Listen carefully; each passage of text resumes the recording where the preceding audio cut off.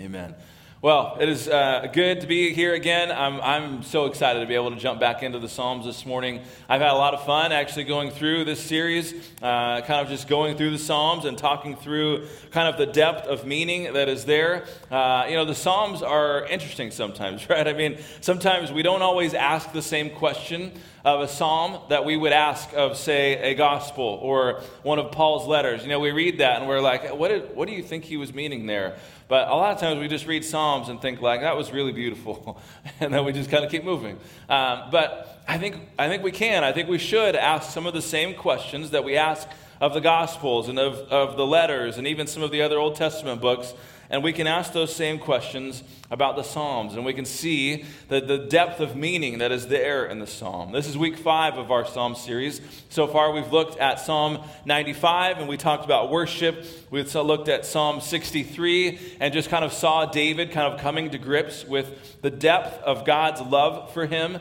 Psalm 139 was another one we did. It is David, again, coming to grips with another aspect of God. It was coming to grips with the aspect of God that he knows everything about him. Right? We saw David kind of, this knowledge that God knows everything about him just drove him to worship, and it should us as well. Last week we were in Psalm 98, really coming to grips with God's faithfulness.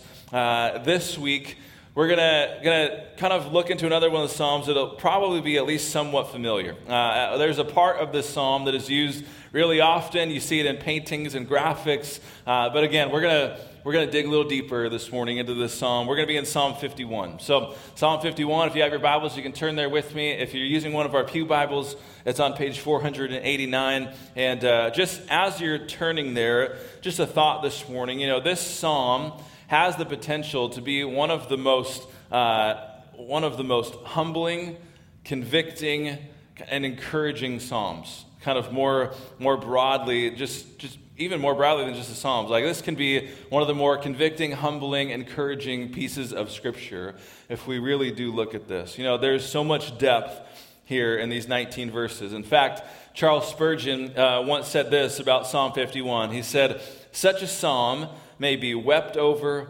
absorbed into the soul, and exhaled again in devotion, but commented on. Where is he who, having attempted it, can do other than blush at his defeat?" So I'm going to try this morning. I'm going to try and comment on this. I'm going to try and kind of go into this. But, that was a maybe not so encouraging quote to read as I'm researching this psalm. The Charles Spurgeon being like, look, you're going to make a fool out of yourself trying to go into this. But we're going to try, all right? So Psalm 51.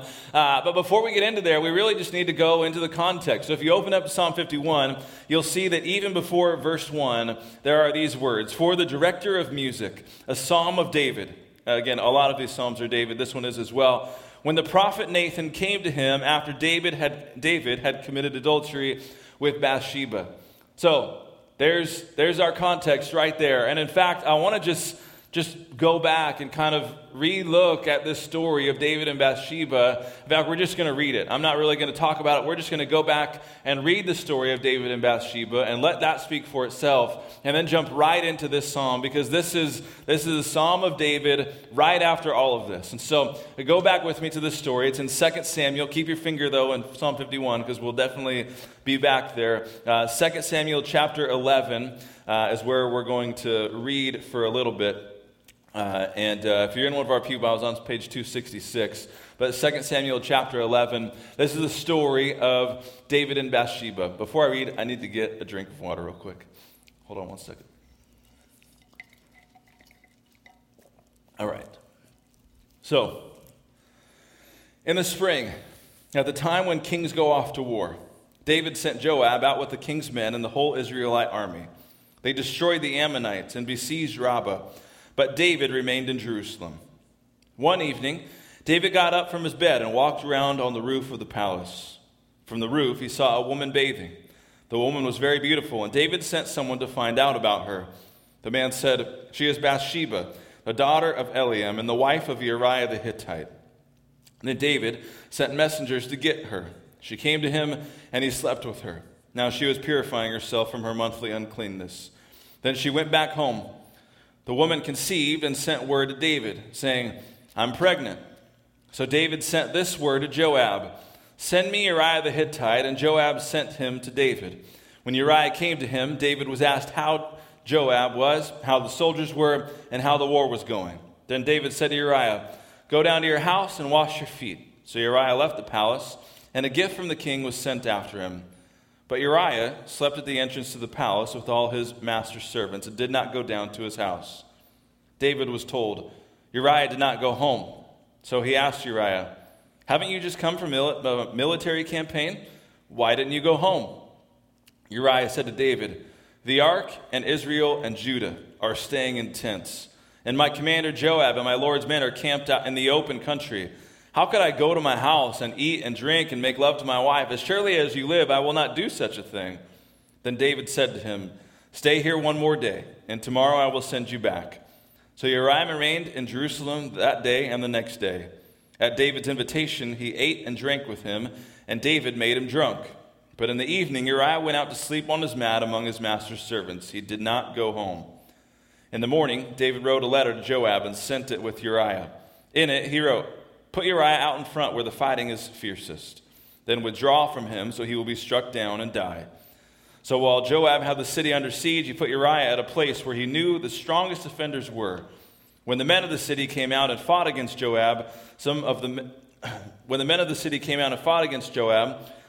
in David's army fell. Moreover, Uriah the Hittite died. Joab sent David a full account of the battle. He instructed the messenger, "When you have finished giving the king this account of the battle, the king's anger may flare up, and he may ask you, 'Why did you get so close to the city to fight? Didn't you know they would shoot arrows from the wall? Who killed Abimelech, son of Jerub-Besheth? Didn't a woman drop an upper millstone on him from the wall so that he died in Thebez? Why did you get so close to the wall?' If he asks you this, then say to him, 'Moreover, your servant Uriah the Hittite is dead.'" The messenger set out, and when he arrived, he told David everything Joab had said to him. The messenger said to David, "The men overpowered us and came out against us in the open, but we drove them back to the entrance of the city gate. Then the archers shot arrows at your servants from the wall, and some of the king's men died. Moreover, your servant Uriah the Hittite is dead." David told the messenger, "Say this to Joab, don't let this upset you. The sword devours one as well as another. Press the attack against the city and destroy it.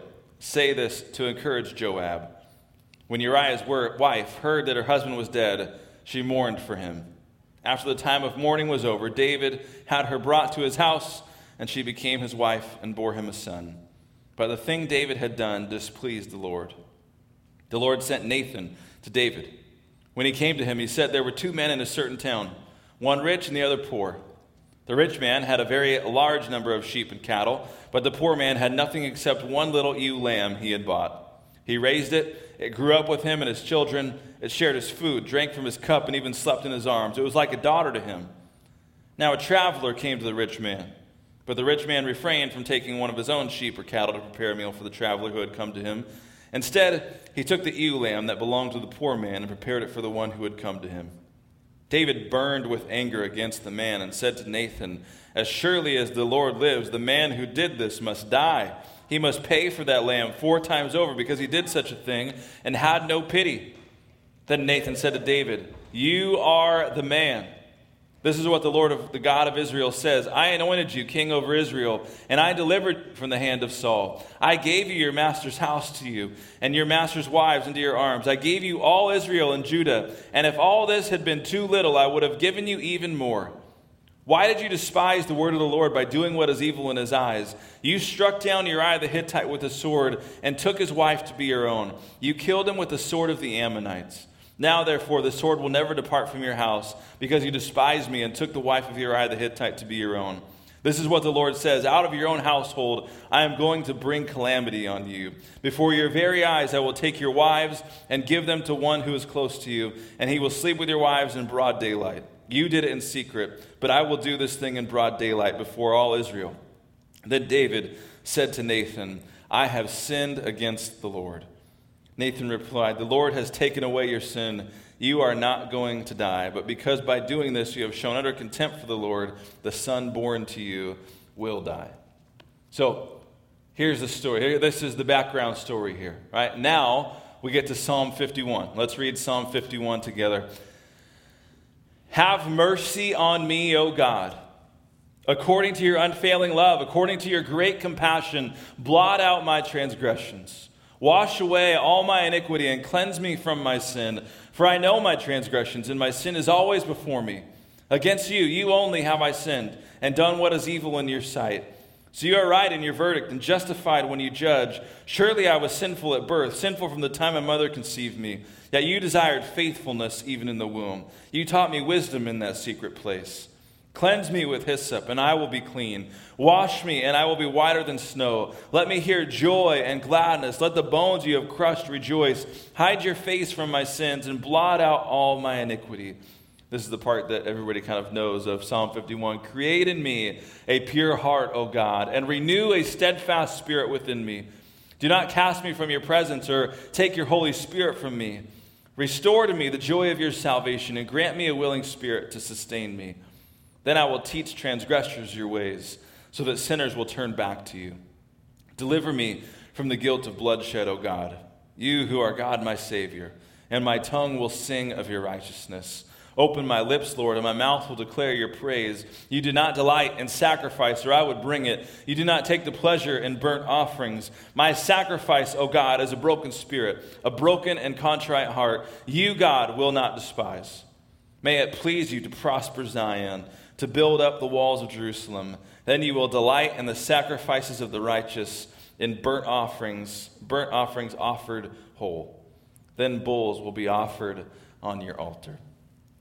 So, as you can see, there is a lot going on here. Between 2 Samuel and Psalm 51, there's a lot, right? There's a lot to talk about. There's a lot to process. But I think as we process kind of alongside David here, you can kind of see David's he's processing in his own mind, like, what have I just done, right? He's processing, and in this psalm, we kind of see his processing, and I think we can actually see some really solid biblical truth kind of come to the surface in what David is saying here. And the first one is this, is that sin is serious. Right? Sin is serious. I think David knows that. Just listen to the language that he uses here. He says in verse 1, blot out my transgressions. Verse 2, wash away all my iniquity. Cleanse me from my sin. Verse 3, I know my transgressions. My sin is always before me. Verse 4, against you only have I sinned and done what is evil in your sight. Now, you could just say, hold on a second. It wasn't just God that you sinned against, but we'll get to that, right? Verse 4, against you only have I sinned and done what is evil in your sight. Verse 9, hide your face from my sins, blot out all my iniquity. So David, in kind of talking about this and processing what's going on here, he understands here that, look, this sin is serious. These words make it clear that he knows that. He knows the seriousness of what he's done. And he's right. Right? Sin is serious because as we sin, we defy God. Right? Sin is defiance against God. Now, verse 4, again, against you, you only have I sinned. Now, again, automatically, you kind of pause here and you go, no, right? You kind of pause here and say, no, it wasn't just against God that you sinned against David, but here's kind of how you can reconcile this, okay? I think what he's saying here is like the worst of what I have done here is I have sinned against God. I have sinned against the creator of the universe, the God who made me, the God who fearfully and wonderfully made me in my womb. Remember talking in 139, right? We know that David knows exactly where he comes from. He's saying, look, I have sinned against you. This is the part that just bothers me the most. Now think about the transition that David has made here, right? You get this in 2 Samuel, David sins, and what is his reaction? His reaction is, okay, that's not good. Let me get Uriah home so he can think it's him. Okay, that didn't work. Let's do something more drastic. Now he's got to go out there. I need him to never come back. Right? That he is trying to hide his sin at all costs. Right? David is like, I have sinned. My first reaction is, I need to be done. I need to hide this. Think about his reaction and transformation in Psalm 51. I have sinned, but it's like, man, how could I have done this to God? How could I have done this to God? How could I have sinned against him? How could I have sinned against my God? There's this transformation. It's a complete 180 in how he looks at what he has done. But I don't think we need to just kind of gloss over the fact that sin doesn't just defy God. Sin affects many other people. Right, David's sin affected a lot of other people. This verse 4 is a little bit misleading when you look at it, right? Against you, you only have I sinned. And we could just be like, well, what about Uriah? What about Bathsheba? What about the baby? Like, what about all of these different people in this story? What about just your whole kingdom who trusted you to live out the way that you were supposed to live? Like, what about all of these people who were affected by your sin? Right? Sin affects multitudes of people. Like, and that's true for us as well. Like, think about David's sin. David's sin, it affected, again, a man was killed, a wife lost her husband, and there's a child lost its life as well. Now, I'll say this. Our sin might not have that drastic of effect. Like, I'm not saying because of you sinned, like, 2 people are going to die and a marriage is going to be destroyed, and, like, I guess it's possible, right? But other people will be affected by your sin, no matter how small you think it is. Right? David's sin, even in 2 Samuel, started with a glance. He was out taking a walk on his roof and saw Bathsheba, and it went from there. Go all the way back to the very first sin in Genesis. How did that start? It started with the bite of an apple. But think about the effects of, we still feel the effects of that. Right? Our sin never just affects us. Right? Sin is serious. And I don't think we need to, I think we need to just keep in mind that the sins that we commit in our own lives often have effects that are far more reaching than we would think or that we would like. Right? Sin is serious. But here's another truth that we get from David here. Sin is serious, but God is gracious. Sin is serious, but God is gracious. Just verse 1, have mercy on me. Right? According to your unfailing love, according to your great compassion, have mercy on me. Just listen to what he's asking here. At the end of verse 1, it's those 3, right? Have mercy on me according to your unfailing love, according to your great compassion. What's he asking? Blot out my transgressions. Basically, God, I would really love it if you could just forget what I had just done. I would really love it if you could just kind of just not remember this whole thing. I think all of us probably have those episodes in our life. Like, we just read 2 Samuel 11. There's probably a 2 Samuel 11 type thing in your past that you're probably like, man, I would really be glad if you just blot that out. If no one could ever read that again. If no one could ever see that again. Like, I would love that, God. But he's asking God to basically just take it away from him. Right? That's pretty bold when you think about it. Like, hey, God, I know I just did this, but I'm asking that you would just not remember that. See, here's the crazy part of this whole thing. That David in 2 Samuel 12, you can make the case pretty solidly that he committed at least 2 sins, right? 1, adultery. 2, murder. Even God says, like, you killed him with the Ammonite sword. Both of those sins at this point were punishable by death. Both of them. Like, you could be killed for these things. Which actually makes 2 Samuel the end of what we just read there, when David kind of just admits to Nathan, like, look, I have sinned against the Lord. And Nathan says to him, the Lord has taken away your sins. You will not die.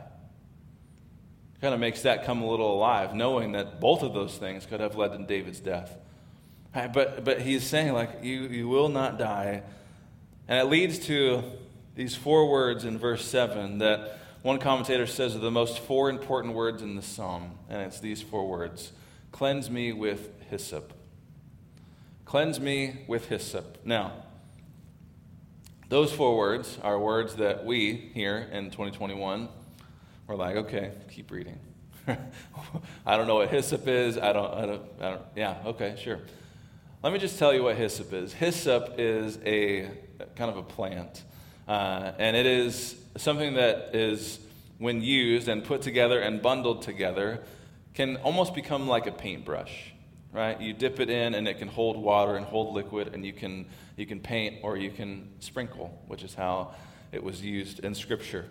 You know, hyssop is, in these times, if someone was unclean for any reason, and trust me, there were a lot of reasons to be unclean. Sin was one of those reasons. But if you were unclean for any reason, you could go to a priest, and this priest would use hyssop, and he would sprinkle blood on you to make you clean once again. It comes straight out of Exodus. In Exodus chapter 12, verse 22, you remember this as God is kind of explaining to the Israelites, look, this is how you can avoid this last plague, the plague of death. 12:22 says this, take a bunch of hyssop, dip it into the blood in the basin, and put some of the blood on the tops and on both sides of your doorframe. It's the hyssop that they do this with. None of you shall go out of your door or the house until morning.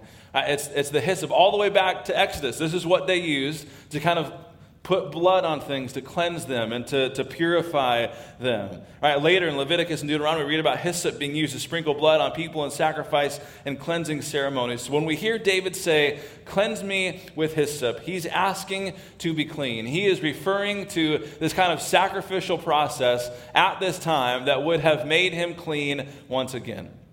He knows that he is unclean. He knows that he has done something wrong. He knows that he needs to be clean, and he's asking for God to be the one to do it. Would you cleanse me with hyssop? Would you sprinkle me with this blood? David is asking that God would just take his sin from him, but he knows that the penalty of his sin must be paid, right? It has to be paid by someone or something other than him, which is where we can't just leave this in the Old Testament. We have to take that whole thing about being clean because of the sacrifice of someone or something else and take it into the New Testament. You get to the book of Hebrews chapter 9, and we'll read just a few different excerpts here. Hebrews chapter 9, starting at verse 19. When Moses had proclaimed every command of the law to all the people, he took the blood of the calves, together with the water, scarlet wool, and the branches of hyssop, and sprinkled the scroll on all the people. He said, this is the blood of the covenant, which God has commanded you to keep. In the same way, he sprinkled with the blood both the tabernacle and everything used in its ceremonies.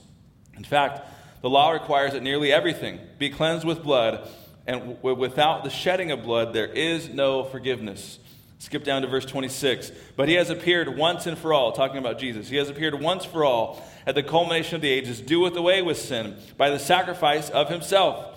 Just as people are destined to die once, and after that to face judgment. So Christ was sacrificed once to take away the sins of many, and he will appear a second time, not to bear sin, but to bring salvation to those who are waiting for him. Get to chapter 10, verse 19. Therefore, brothers and sisters, since we have confidence to enter the most holy place by the blood of Jesus, by a new and living way opened for us through the curtain that is his body.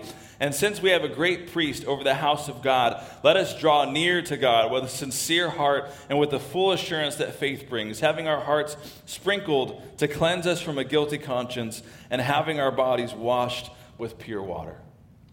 Do you see the connection here?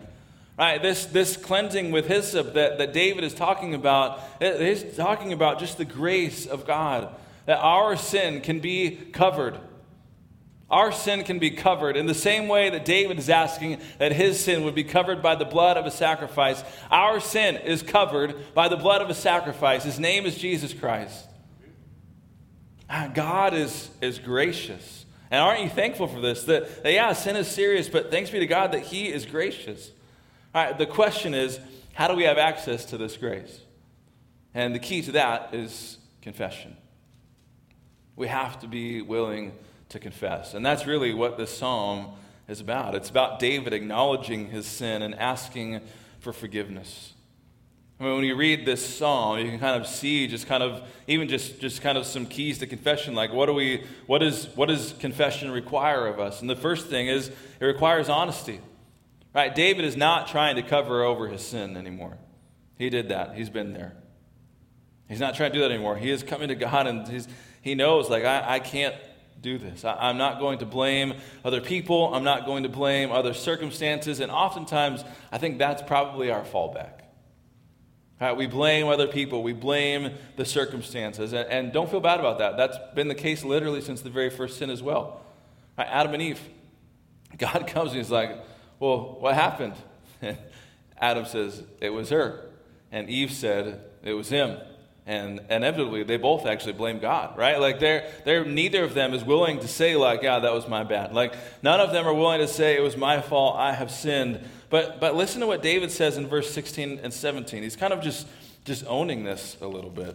He says, "You do not delight in sacrifice, or I would bring it. You do not take pleasure in burnt offerings. My sacrifice, O God, is a broken spirit, a broken and contrite heart. You, God, will not despise. He's saying, look, I am coming. My heart is broken because of what I have done. I know that's what you desire. Now, he says, you don't delight in sacrifice. I'm not sure what he's trying to say there, because every other language here is about sacrifice. Even just the blood and the hyssop and all that kind of stuff. That's about sacrifice. I think David really does trust and believe in the sacrifice. But I think what he's trying to say is like, look, that outward ritual needs to be reflected inside as well. It needs to be reflected with a broken and contrite heart and a broken and contrite spirit. We need to be able to be honest as we confess our sins. I think we have to be honest, but it also requires humility. I mean, you can see this in David, like, I've sinned against you. I can't escape this sin. There's nothing I can do to take this away. I need you. Only you can do this, right? We hear this kind of sentiment from David in this psalm, and honestly, this is what sets Christianity apart, right? It's not like, okay, now I'm going to go and say these words, I'm going to go and say this prayer, I'm going to go and do this so many times, I'm going to go and do all of this stuff. Like, that's not what brings forgiveness. What brings forgiveness is going to God, confessing, being humble enough to give up what we've done and to say what we have done, and allowing God to move in our lives. Because we can't clean ourselves. But when we come to God with humility and honesty, Scripture is clear that God is faithful in all of this. I mean, 1 John 1:9, if we confess our sins, He is faithful, and He's just to forgive us our sins and to cleanse us from all unrighteousness. I mean, this is amazing, right? Even in our sin, as serious as it is, the grace of God is available as we are open and humble and honest and willing to confess our sins. So, sin is serious, but God is gracious. Confession is how we get there, but why? Here's the fourth thing I think we can kind of get from here, is that restoration really is the key. Restoration is the key. This is the end goal. Restoration is everything. Listen to what David says here in this verse that is probably one of the more memorized verses of this psalm. Create in me a pure heart, O God. Renew a steadfast spirit within me. Do not cast me from your presence or take your Holy Spirit from me. Restore to me the joy of your salvation and grant me a willing spirit to sustain me. Now notice this. David doesn't just want a clean slate. David wants a clean heart. He doesn't want just kind of the effects of the sin to go away. He wants the heart of the sin to go away. David wants a clean heart, and he knows that he can't make this happen on his own, so he prays this familiar prayer. Create in me a pure heart, O God. See the emphasis on transformation here. He's asking to be transformed. He knows he has a sinful heart. He even says, like, I was sinful at birth. Like, he knows, I have a sinful heart. Something needs to change. And this is exactly what God does in us. He recreates our heart. This word create that David uses here is literally the same word as we talk about God created the heaven and the earth. Like, this is the same word here. God, the same God who created everything, who created the world, who created the sun and the moon and the stars, who created the ocean and land, who created light and dark. It can create inside of us a new heart.